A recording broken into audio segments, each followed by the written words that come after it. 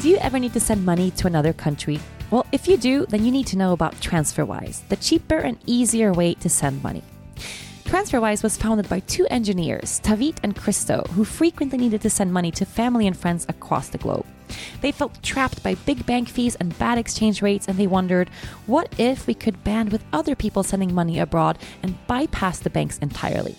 Well, that was 6 years ago. Today, a community of millions use TransferWise.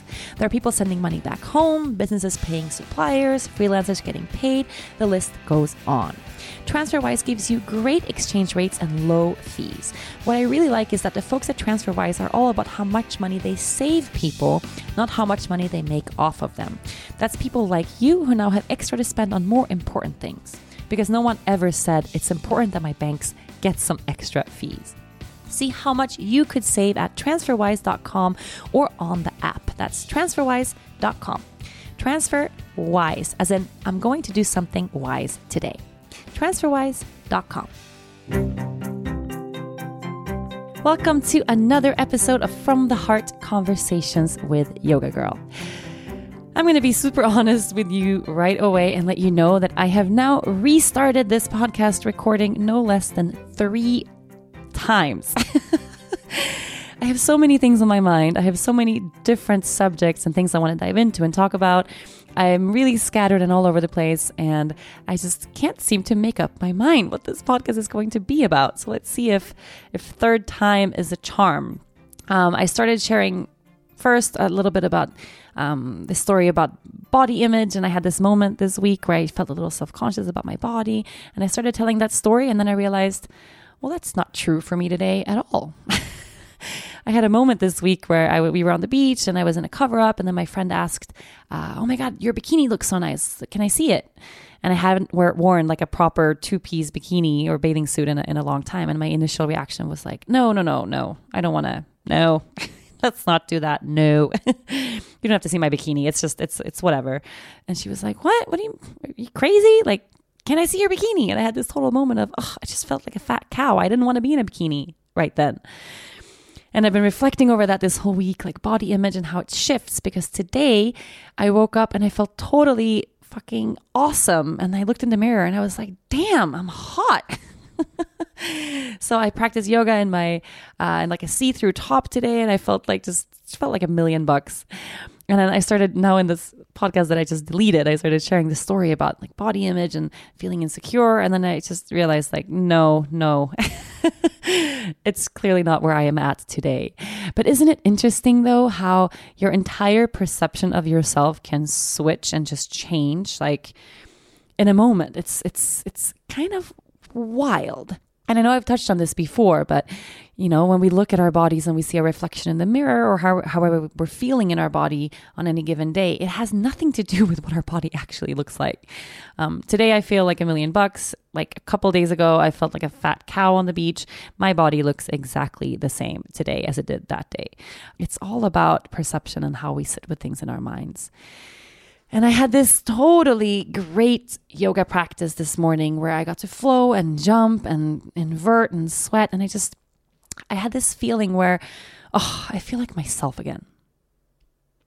And that was a really interesting thing to realize. I feel like myself again. What the hell does that mean? Have I not been myself these past couple of months? Have I just taken the shape of another human being? Am I someone else right now? And I've been reflecting on that, and I think that's what I'm going to talk about today. So, roles, personalities, and how we see ourselves, so how we perceive who we are. And it's actually really interesting that I'm going in toward this topic right now. I'm in the middle of completing a brand new look, a brand new design concept, a whole new branding for the Yoga Girl brand, which is so freaking awesome. It's the funnest process ever. We're working with an amazing, amazing design bureau who's helping us with this, and the process is crazy. And it's kind of forced me to really look at myself, like, who am I? And when I had this thought this morning, I feel like myself again. Well, I was pregnant, so it shifted a lot, and then I gave birth, and that shifted a lot, and I've really changed. Of course, stepping into motherhood is brand new life. Anyone who's a mom knows that. But feeling like myself again? Does that mean that there's a version of me that I have in the back of my mind that I want to continuously return to? So whenever something shifts and changes in my life, I'm always keeping that as framework of this is who I am. And whenever I deviate from that, so maybe, getting pregnant or gaining lots of weight or whatever, changing direction in life or working with something different or making new friends or making different choices, does that mean that all of a sudden I'm not myself anymore? Does that then mean that I can't really accept and embrace that change and I have to strive to return to that person, that idea of who I am? This is a complex thing. So I want to share with you a little bit about Yoga Girl. I mean, you're listening to this podcast. The podcast is called From the Heart, Conversations with Yoga Girl.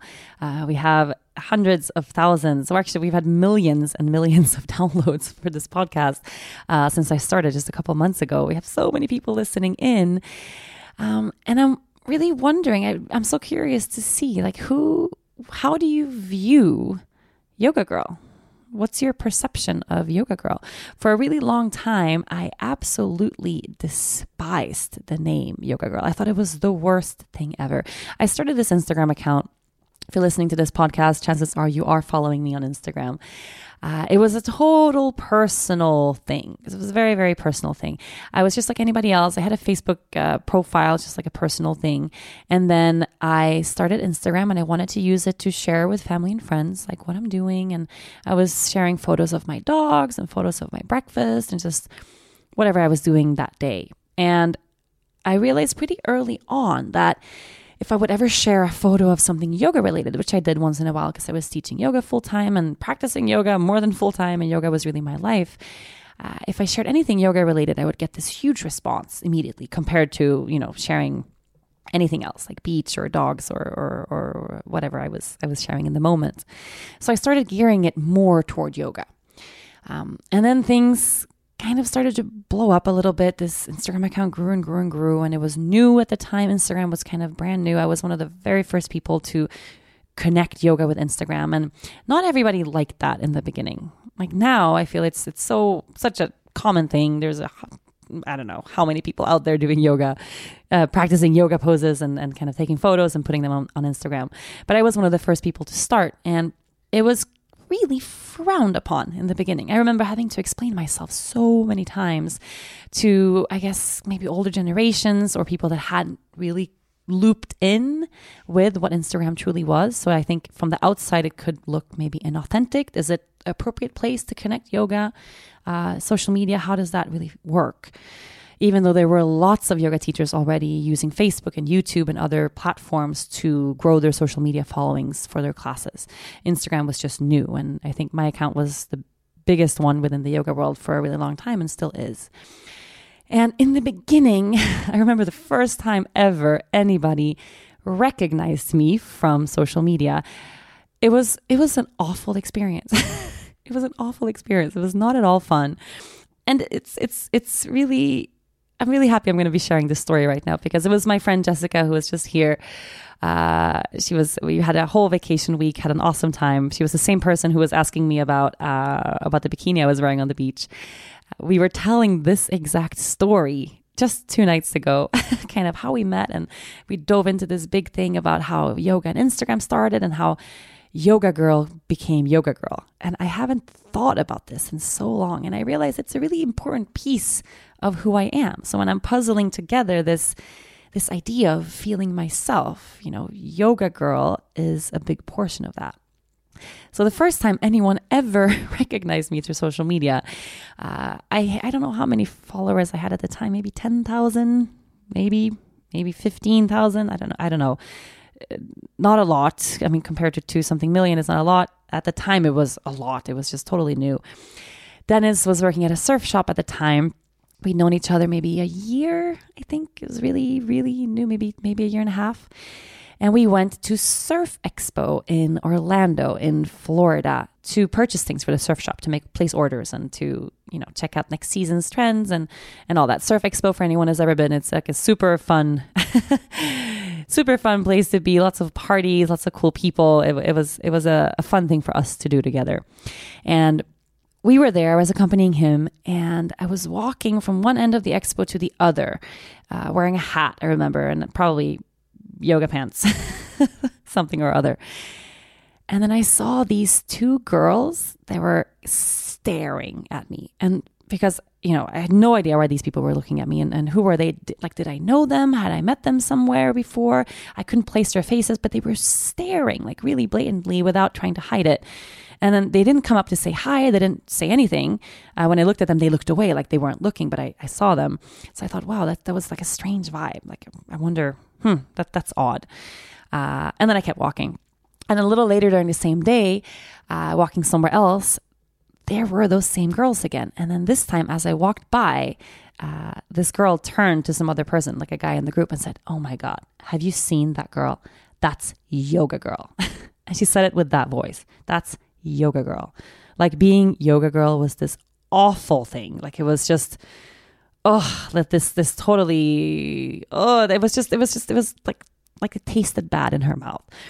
And I just, like, my face got totally red. I was just blushing. I just dropped my head down. I couldn't believe it. What do they mean? That's Yoga Girl. Like, what does that mean? And I like rushed over to Dennis, and I was almost crying because I felt it didn't feel good. Like, the way she said it didn't feel good. And for me, Yoga Girl was just a name that I had picked when I started an Instagram account that was a personal thing. I was doing a lot of yoga. I was a girl. Yoga Girl. Like, what? I was not planning to grow a social media following when I started that account. I had no plans for any of all of this to happen, like at all. And actually, for a really long time, I fought the idea of Yoga Girl. And it started with this exact moment. And I went back to Dennis and I said, there were two girls over there. I think they recognized me from Instagram or something. I don't know, because they said, "Ew, like, that's Yoga Girl," when I walked by. And Dennis's response was like, "Oh my God, that's so cool." What? That's crazy. Like, someone recognized you from Instagram? That's so weird. Like, how is that even possible? That's crazy. Like, wow. And I was like, no, I don't think that's a good thing. I don't want to be recognized by strangers. I don't want people judging me from afar, like talking about me with that tone. Like, no, that was not at all nice. Super awkward, super weird. And we had a good time at Surf Expo anyway, and then went back to Aruba. I think this was, let me think. September, probably 2012. So I know Surf Expo is usually September and January, if I'm not mistaken. So I think this must have been September. Really shortly after this, Dennis quit his job managing this surf shop, which was actually the same surf shop where we met.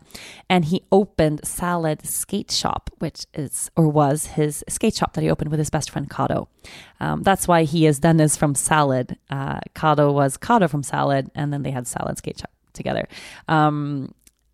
Salad is a salad grind, I think it's called. It's a really old school skate trick. So that's why they were a Salad Skate Shop. Anyway, so he opened this or was about to open the skate shop, and we went back to Surf Expo this time for them to together place their first orders as independent shop owners, which was a huge thing. And Dennis borrowed money from his dad to set up this business. It was a huge risk.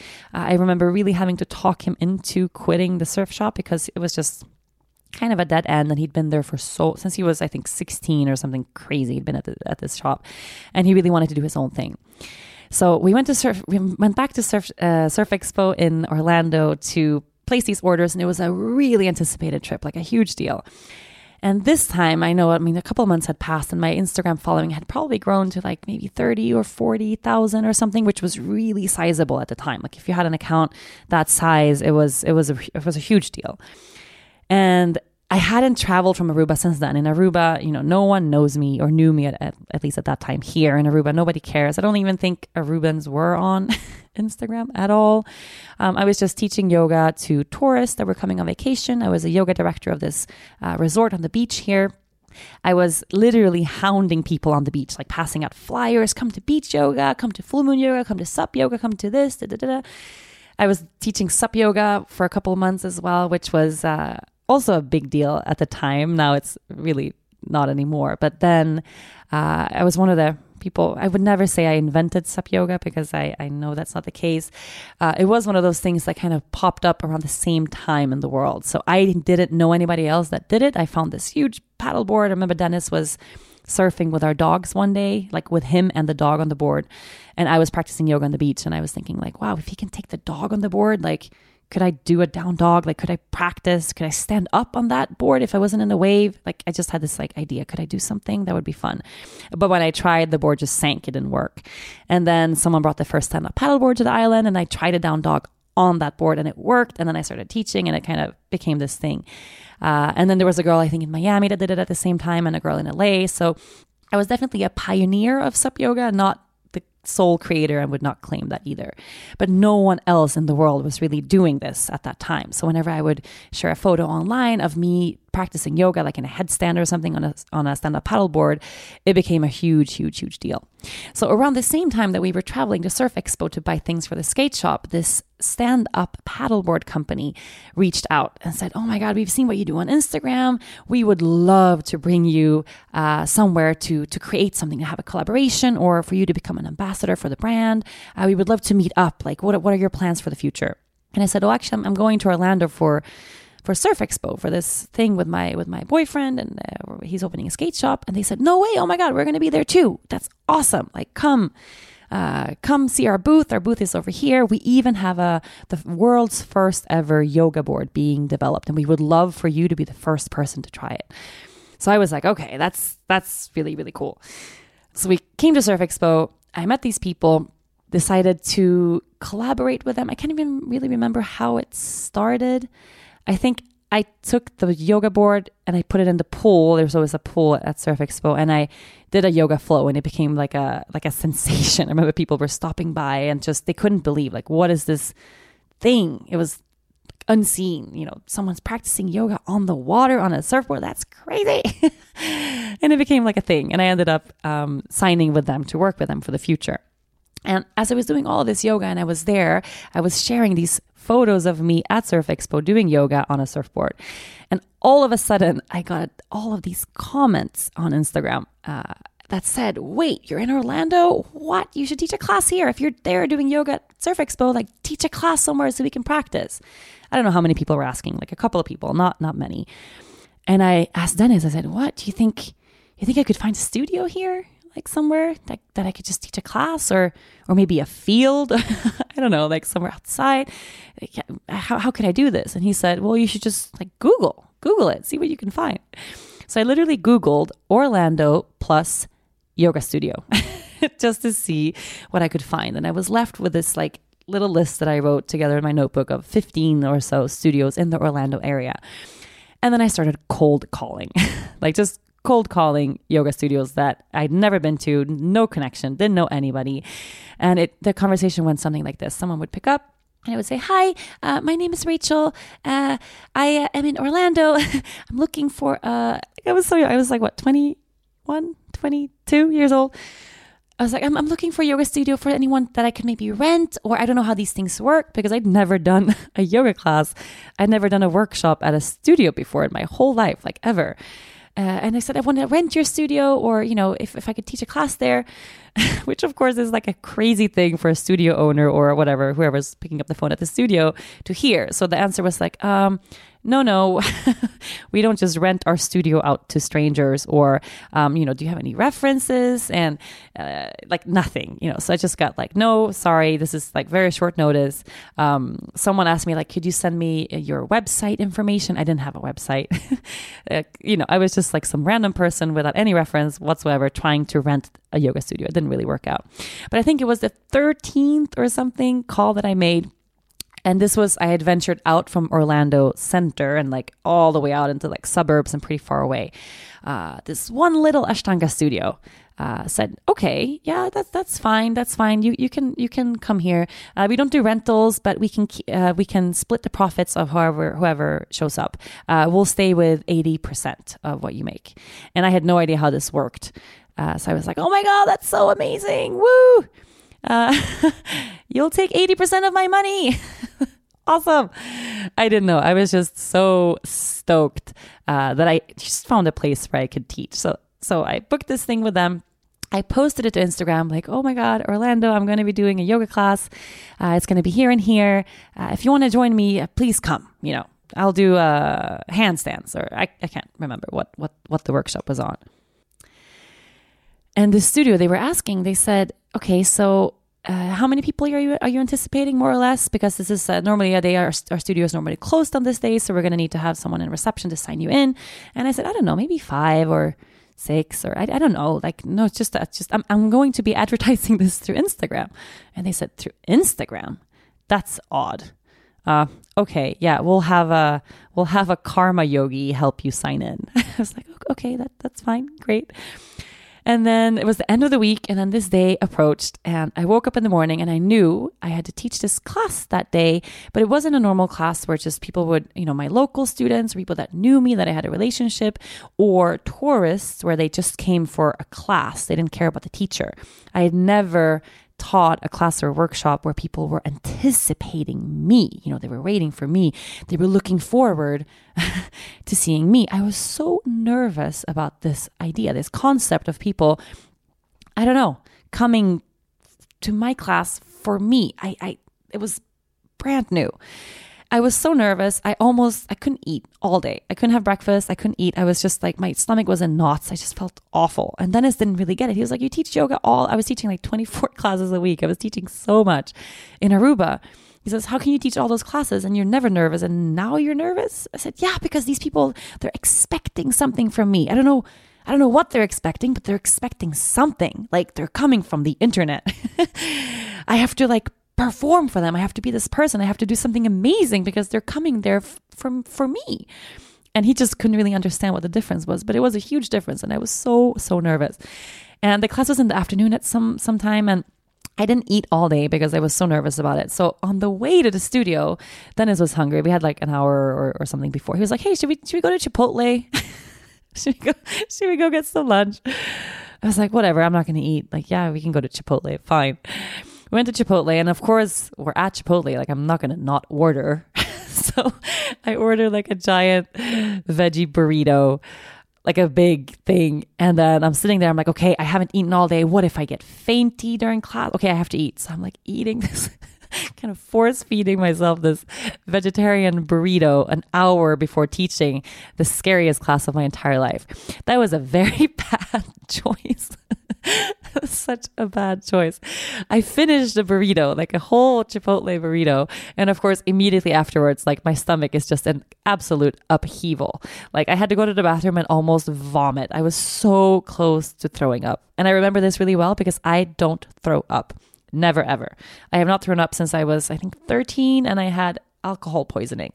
I don't throw up ever, but I was really close that day. Didn't throw up, but felt like crap, nauseous. I mean, you don't feel good after Chipotle on any given day, but this was like a lot of pressure added to that burrito.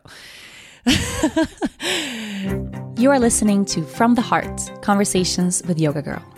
I want a body that feels good from within year round. My yoga practice is essential for a feel-good body, and the food that I consume is just as important. Fuel your healthy lifestyle through the fall season with nutritionist-approved meal prep delivery across the U.S. from Sunbasket. Sunbasket makes it easier and more convenient to commit to your health and wellness every single day.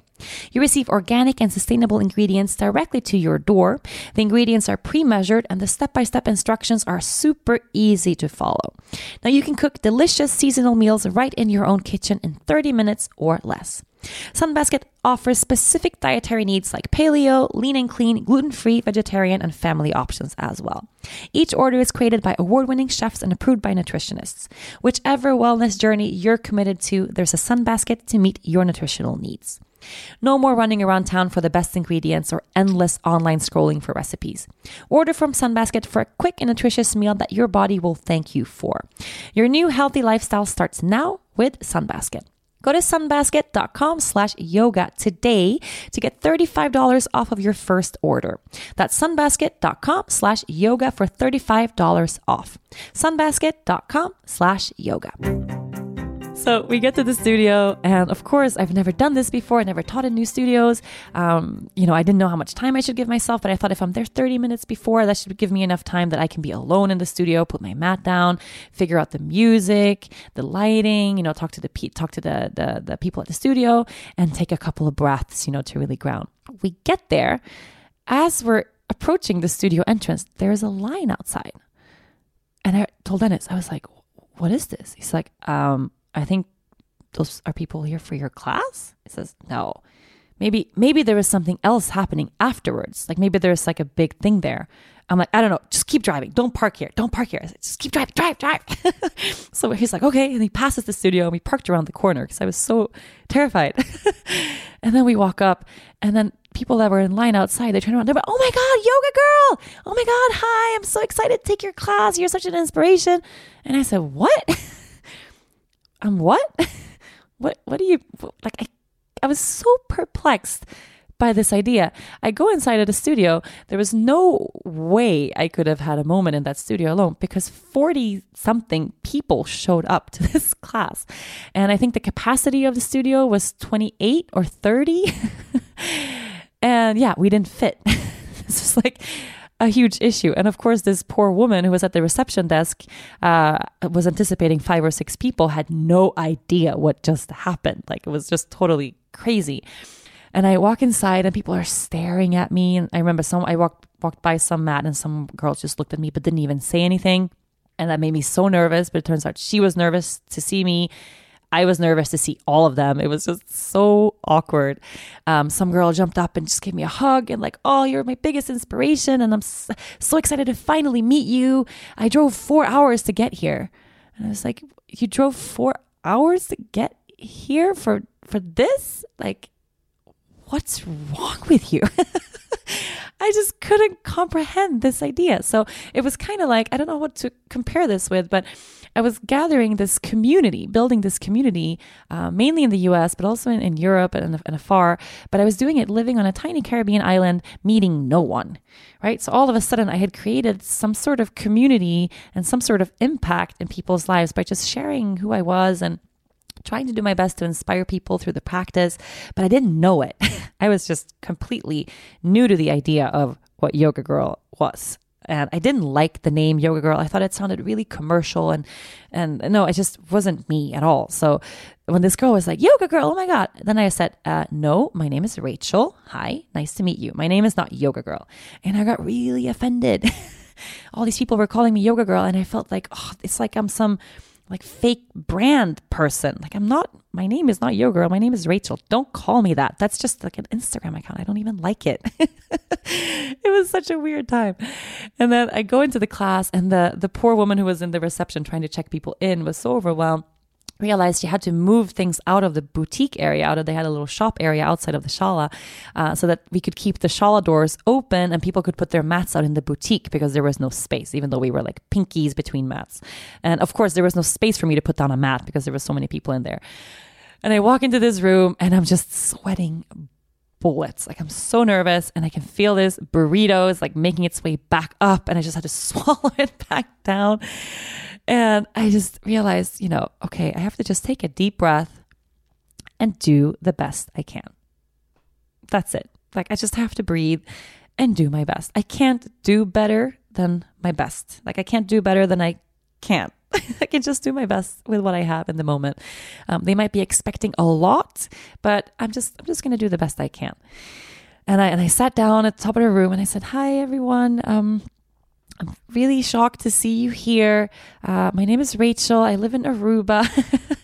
Like they didn't know that already. And we're going to practice now. There's like 80 eyes looking back at me or 40 pairs of eyes looking back at me like, okay, hanging on to my every word. And then I taught the class. I cannot remember for the life of me a single thing that I taught in that class. Can't remember. Blacked out completely.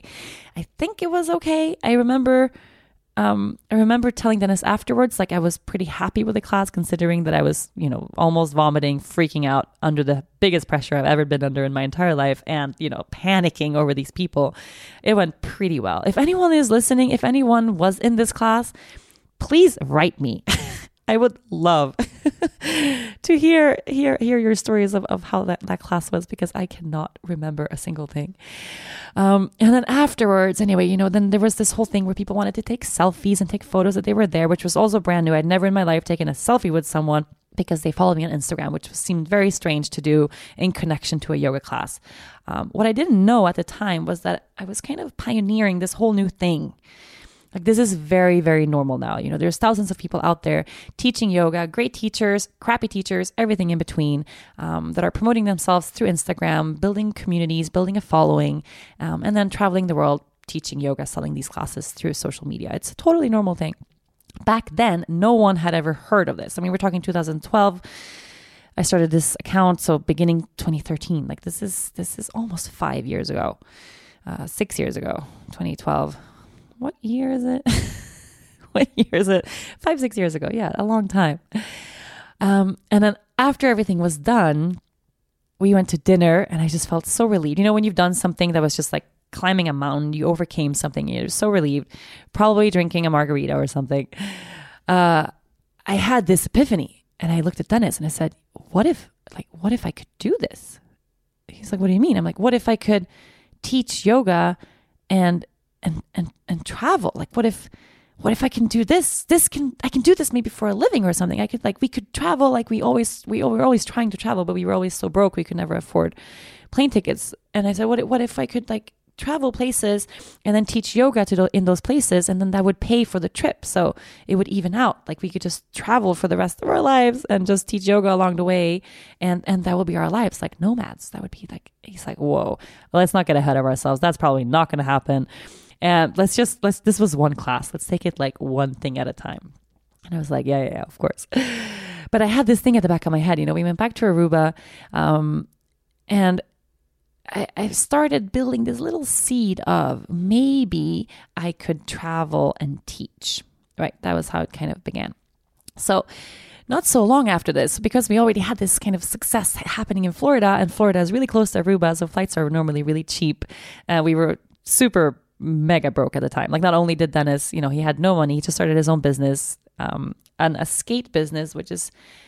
they kind of forgot to think about the fact that when you open a skate shop, you're mainly catering to 12 and 13-year-olds with no money. So the skate shop became kind of like a beautiful hangout for the young teenage skater kids on the island. Didn't make any money.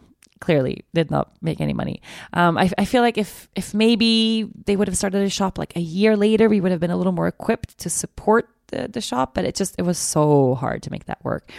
But of course, they had no money to hire anybody. They had no money to pay themselves. So Dennis was really locked to this shop in the beginning. And that meant I had to travel on my own if I wanted to teach yoga. And with Instagram still growing and things happening, I didn't want to stick and stay home in Aruba when I felt like I could go places and do this. So we decided to plan a second class somewhere. And then we had this success in Florida. So I said, okay, let's do like a little Florida thing. We could do a little Florida tour or something. And then I booked that. And I remember I had to cold call again studios. We had like a little, I think it was the east coast of Florida. We started up in Jacksonville, I think, and made our way down to Miami, stopping in maybe 10 studios along the way. And I had to cold call, I had to Google, I had to cold call all these places. And again, I was met with that same idea. And then I had this one reference. I was like, I did this in Orlando a couple weeks ago. And we had like 40 people come, and they were like, oh, okay, that's interesting. Okay. Like that worked. So they thought I was a little more legit, even though they didn't know what Instagram was. They didn't know what I was doing and how this could possibly connect. And also, this is really interesting. What I couldn't understand is how people wanted to come to these classes, because the classes were selling, and now I could check in advance. Like, did people book this one? We booked one in Jacksonville. Like, did it book? Did it sell? They have no idea if I'm a good teacher or not at all. I could be the world's worst teacher.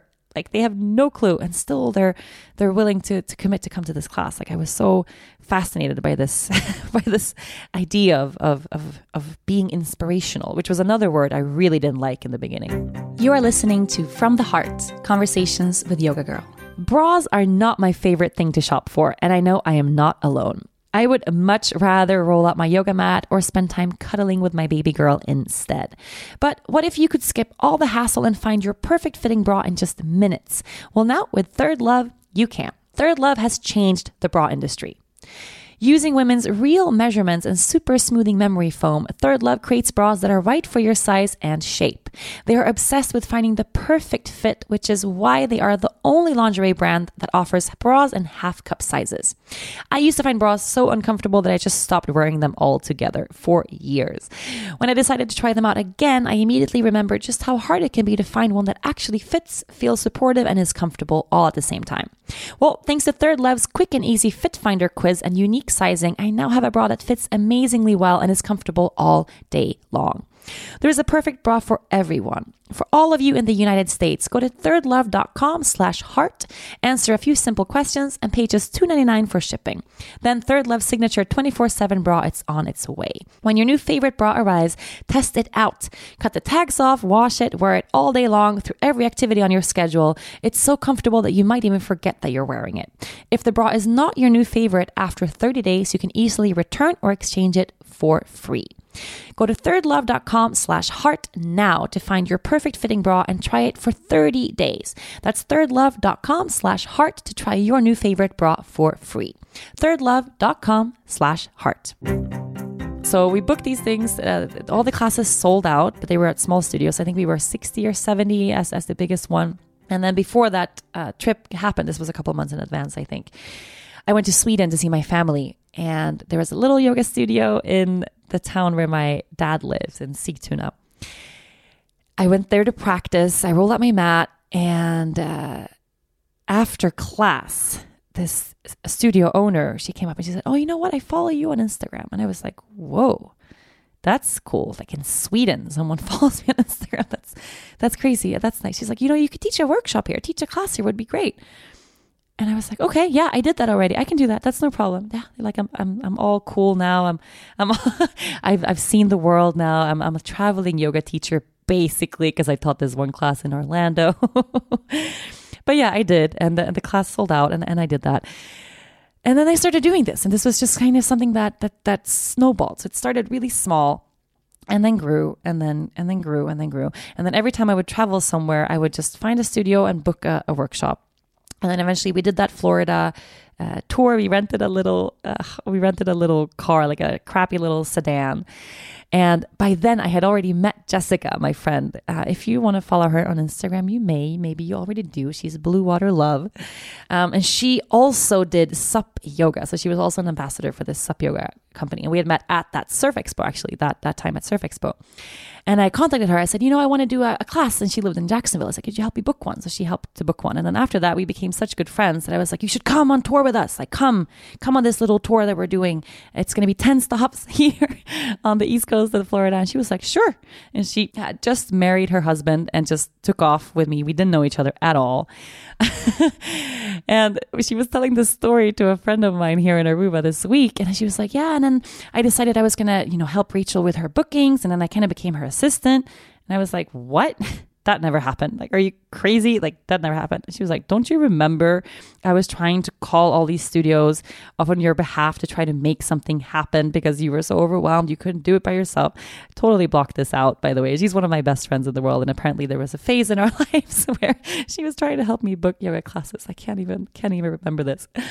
And we continued this. And it was really an amazing thing. And I'm realizing now, we're looking back so many years later, I was onto something really good, right? I was doing something really good. I am a good yoga teacher. I was a good yoga teacher then. I'm stronger in my teaching now, clearly, since many years have passed. But there was something I was able to tap into through the online world that I couldn't really pinpoint. But apparently it was working. Like I was doing something good because people wanted to come from afar to see me or to practice with me. And all this time, the idea of Yoga Girl really rubbed me the wrong way. It really did. And as the social media accounts grew, I had more and more of those instances where people would stop me, like at an airport or in the street or wherever, and say, "Oh, Yoga Girl, hi, it's so nice to meet you. I follow you on Instagram." And every time I would kind of shoot them down and I would say, "My name is Rachel. Like, stop calling me that.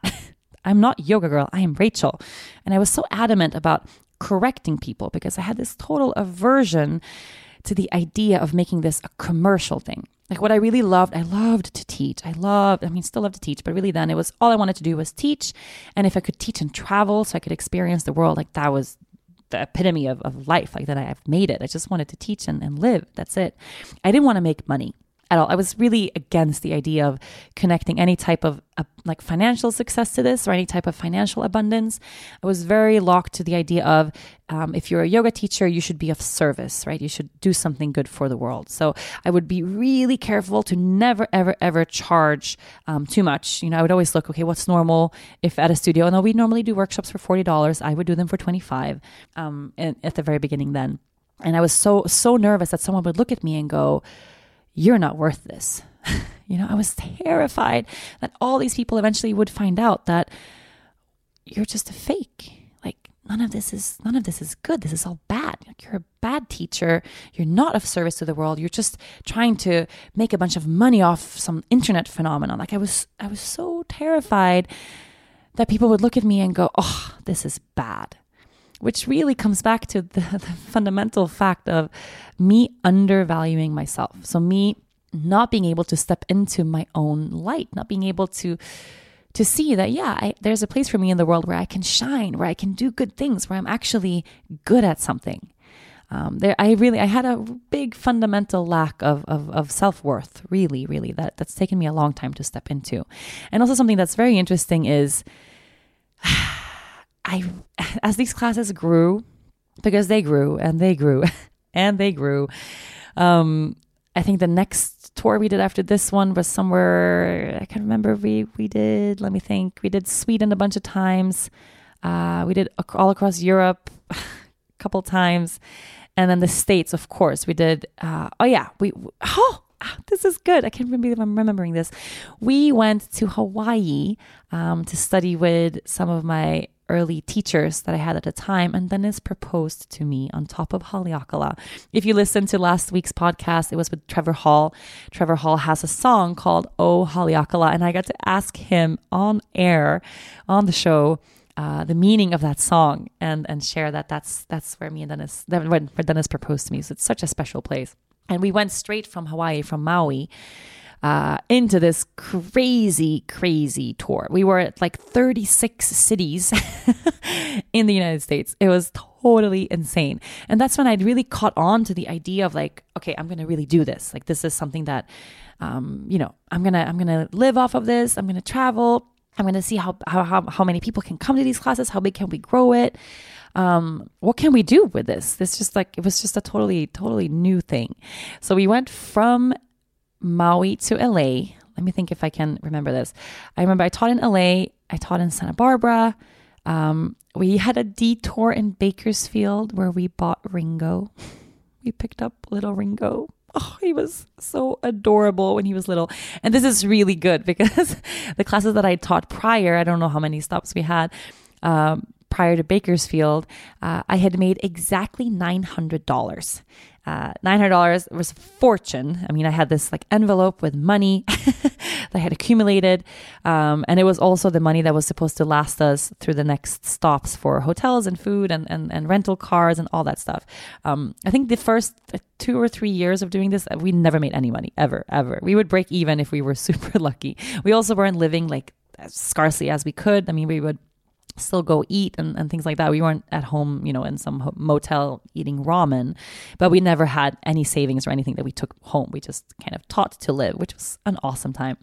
But we had this detour in Bakersfield where we picked up Ringo, and it was he was $900. He was like every dollar that I had in my little savings that I'd accumulated teaching so far, I spent so that I could get Ringo.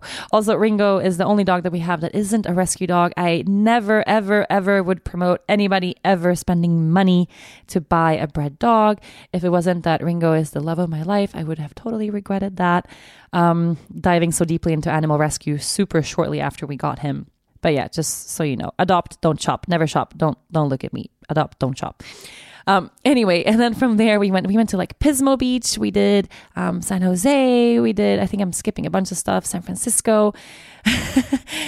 And then I went all the way into like Arizona and Phoenix, and we did Boulder and Denver and Colorado and Santa Fe and Albuquerque and New Mexico, Vegas, like a couple of Wanderlust festivals along the way. And that's a story for another podcast.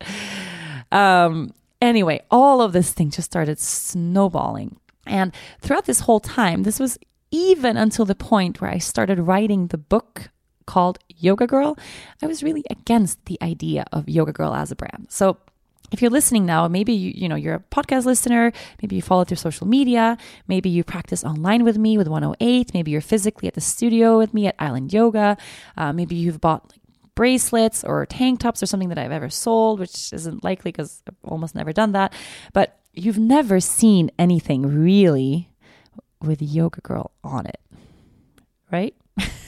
Have I ever sold you anything that says Yoga Girl? No. The reason to that is because I didn't appreciate the power of this brand. I wasn't appreciating the power of the name. I was so certain that there was something negative connected to this. I couldn't see that fact and it's taken me a long time to get there, but now I know that the beauty of this name is that it's so relatable, it's so accessible, it's easy to connect with, and it's this open, beautiful doorway into the world of what I offer. Without the beauty of the brand name of Yoga Girl, I wouldn't be here. You wouldn't be listening to this. Like it's the best fucking thing I've ever done. It's so badass and freaking awesome. I should have stepped into the power of really owning how great this is, how great I am. Yeah, how great I am as a person, as a teacher, as an entrepreneur, as all of this. I've done a lot of good stuff, and how great this name is. But I haven't until the past year, maybe past year and a half, something like that. You are listening to From the Heart, Conversations with Yoga Girl. Life is supposed to be a journey of seeking and discovering the big, meaningful things. Love, purpose, experience, not trying to find your keys. 8 years ago, Tracker changed everything when they released their first tracking device. And now they've done it again with their all-new Tracker Pixel. With Tracker Pixel, you'll never worry about losing your things ever again. It seems like the question my husband and I ask each other the most these days is not how are you, but have you seen my phone? Baby brain is real, people. With our busy schedule and little girl, I've seriously considered putting a tracker not just on my phone and my keys, but on my shoes, on Lea Luna's stuffed animals, maybe even on the dog. We actually use one on Ringo's collar whenever we're out for a walk, since he's the master escape artist, and it's kept my mind much more at ease. Tracker Pixel is the lightest Bluetooth tracking device on the market. Place Tracker Pixel on whatever you tend to lose, your keys, your wallets, even your dog's collar. It's small enough to fit anywhere. When you misplace an item that has a Tracker Pixel attached, use your smartphone and a 90 decibel alert will help you find it in seconds. It even has a powerful LED lights so you can find anything even in the dark. Lost your phone? Well, just press the button on Tracker and your phone rings even if it's on silent.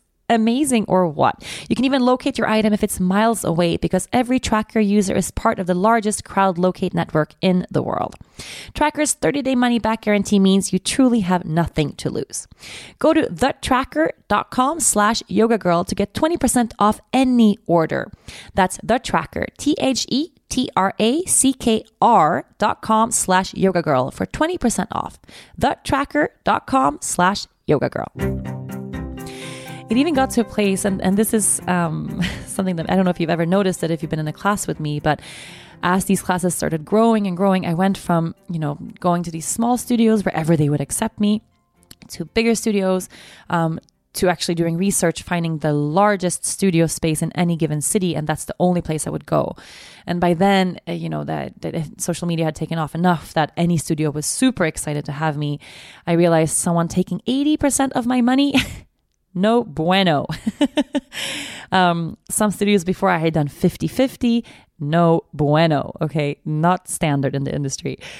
Normal for workshop for visiting teachers, usually 70-30, sometimes 60-40. I would say 70-30. We do 70-30 here at the studio. And it got to a place even where I would bring so many people to studios that they had to do no marketing, nothing. I mean, no normal people from the studio would come, but I would just bring people through social media, that I got to a place where I could demand, or I could say, I actually keep 90% of what I make, because the studios would get such amazing publicity and marketing, and brand new people, because a lot of people that came to class were brand new beginners, and their first time in a yoga studio ever. And then the studio could keep them as a student locally for forever, so it was a great thing to have Yoga Girl teaching. So little by little, I started growing into this space of like what I'm worth. And yeah, I would make a little more money, but we would never have any takeaway because it costs a lot. You know, we became this kind of traveling caravan. For a while, Jessica traveled with me a lot, but it was always me and Dennis and Ringo, and paying for airplane tickets and all this stuff. You know, it's kind of crazy. But as they grew, I grew out of the studios. So eventually I had to start looking for other types of spaces. So like event halls or places where they would host parties. We were once in like a really industrial hall, whatever I could find.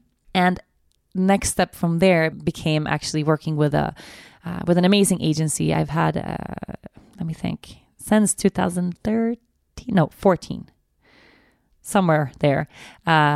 I've worked with William Morris. My agent's name is Rob. He is one of my favorite human beings. Rob, if you're listening, I love you. And started getting more help to actually make these bigger type of events. So if you've practiced with me in a class the past 2 years, chances are it wasn't, or maybe no more, 3 years, it wasn't in a yoga studio at all. It was probably at a concert hall or like a stadium or something, because now we take 1,000 people and more, and it becomes an event that, you know, it's too big for me to manage on my own, or for any, you know, assistant or anyone in my team to manage alone. So sometimes we work with Live Nation or AEG or one of those bigger companies that actually put on concerts and stuff, which is amazing. And like, you know, every day of my life, I'm blown away that I get to do this. But if you've ever been to one of those bigger classes, especially a couple of years back, you might have noticed that I love to have someone on stage demoing for me. I would always say like, no, you know, it's because I like to be in the crowd. I don't want to be on some weird stage. It's super awkward. It's really strange that I get to do this type of thing within yoga anyway. Like everybody knows this is odd, beautiful and amazing and freaking odd. But I want to be on the floor. I want to be with people, touch people, adjust people, like be there, you know, with them, not on some stage like risen above. Like it's really weird to me. But also because I didn't really want to be seen. And that was a big epiphany that I had last year at Path of Love, the big kind of group process that I did that fully changed my life and helped inspire Lea Luna's conception, was that I'm in this very odd place where I'm in a contrast of not wanting to be seen. So being terrified of people looking at me. I don't like people looking at me. I don't like being the center of attention. I don't like people, you know, I'm still that same terrified 21-year-old or 22-year-old in Orlando wondering why the hell people are coming to take my class. Like there's still this part of me that doesn't get it. It just blows my mind every day of my life that people make that effort. And I'm working on that. I am. But in the beginning of those big classes, I would put another teacher, someone that came to assist the class, because if you have 1,000 people in class, you need at least 10 or 15 people assisting. I would put one of them on stage so that I could just blend in with the rest of the crowd. So no one had to look at me, even though I was wearing a mic, I was teaching the class, doing all this stuff. So there's a duality there that I'm still working with to this day. And it's an odd thing. You know, I don't like public speaking, but I speak publicly for a living. I'm talking to you now, you millions of people listening to this. That's okay somehow, but you know, put me in a room with people. I don't want you to look at me. It's really interesting. Really, at least for me, it's a big one. So allowing myself to be seen and fully stepping in and owning the space of, yeah, it's okay to shine. Like it's okay to shine. It's okay to take up lots of space. It's like that Marianne Williamson quote, you know, our deepest fear is not that we are inadequate. Our deepest fear is that we are powerful beyond measure. It is our light, not our darkness, that most frightens us. And it's so true. And one of my, I think, biggest takeaways from all of this is that when I allow myself to be seen, when I allow myself to really step in and shine, and not just on paper, not just in social media from afar, or, you know, speaking into a mic, doing a podcast, like it's very abstract, the idea of talking to millions of people from afar, but in a room, right, with people fully present with me, stepping in and allowing myself to shine there, it does really good things for the world. Like that's when I'm able to tap into this place of source, of connection, of healing, where I can be a channel for other people. Like that only happens then. It doesn't happen when I try to distance myself from this light, when I try to dull my shine.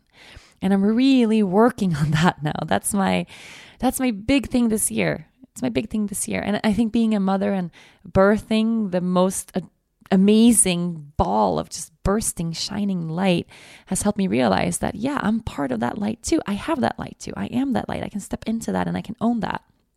And with this birth of light and shining, really, really shining, that was at the end, the last day of Path of Love.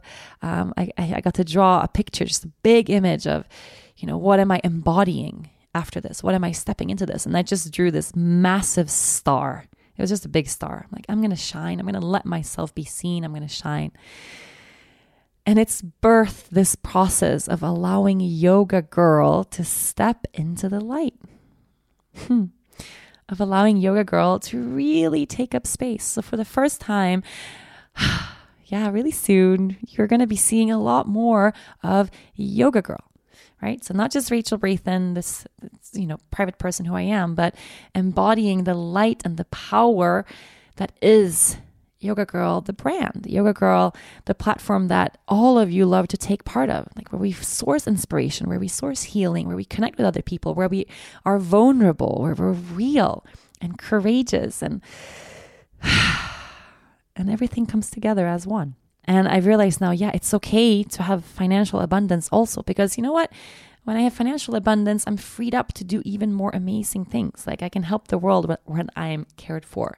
And there's nothing shameful in spreading this. There's nothing shameful in stepping into this. And I'm so excited for you guys all to take part and to be able to see what is being birthed right now. It's an awesome process. When you guys see, I have goosebumps all over. And I feel really proud. I feel really proud of myself for actually owning up to this space and stepping into this space fully now, but also just really grateful that I get to sit and have amazing lessons like this one, that I get to do this for a living, that I just tracking this from being that terrified girl driving from Chipotle to her first ever class or international class, to sitting here in my own studio, in my office with this amazing team, being able to actually choose what I create and to actually direct and structure what's coming. It's a pretty awesome place to be. I hope you've enjoyed this little moment of storytelling. The beginning of Yoga Girl, I guess, is what this podcast came to be. I want to thank you, each and every one of you, for listening, for reading my words, for liking my Instagram posts, for sending me comments and emails, or for if you're just a silent listener or viewer from afar. You are an integral part of everything that's being created right now. You're an integral part of this community. And together we're making something truly, truly, truly magnificent. I can't wait to unveil all that's coming. And trust me, it's a lot. Some really beautiful ways to be of service and to help change the world. I love you a lot. And I'll see you next week. Thank you so much for listening to this week's episode and taking part of how Yoga Girl became Yoga Girl. If you enjoyed this episode, be sure to listen to and subscribe to other great episodes of From the Heart Conversations with Yoga Girl. You can find all of these on rachelbrathen.com, on Apple Podcasts, Google Play, or anywhere you normally get your podcasts. And don't forget to leave a review while you are there. Thanks to the folks at Cadence 13 for their production work. And of course, thanks to my sponsors, TransferWise, Sunbasket, Third Love, and Tracker. Please support them the way they support this podcast. I will see you next week.